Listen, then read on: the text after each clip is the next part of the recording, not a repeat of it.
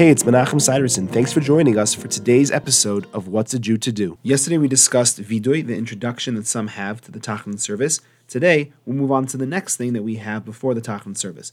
Really, the next thing in the Siddur is Avinu Malkeinu on page 120. However, Avinu Malkeinu is not part of the Tachanun service. This is just the point in davening when it is inserted on days that it is inserted. So we're going to go to the next thing that is really part of the Tachanun service, page 124. Vehu Rachum. There's a lengthy prayer which goes from page 124 to the top of page 132 in the article Siddur that is recited on Mondays and Thursdays. After Hashem forgave the Jewish people for the sin of the golden calf, Moshe spent another 40 days on the Mount Sinai in preparation to receive the second Luchos. Because he ascended the mountain on a Thursday and descended on a Monday, those days, Monday and Thursday, were fixed forever as days of mercy.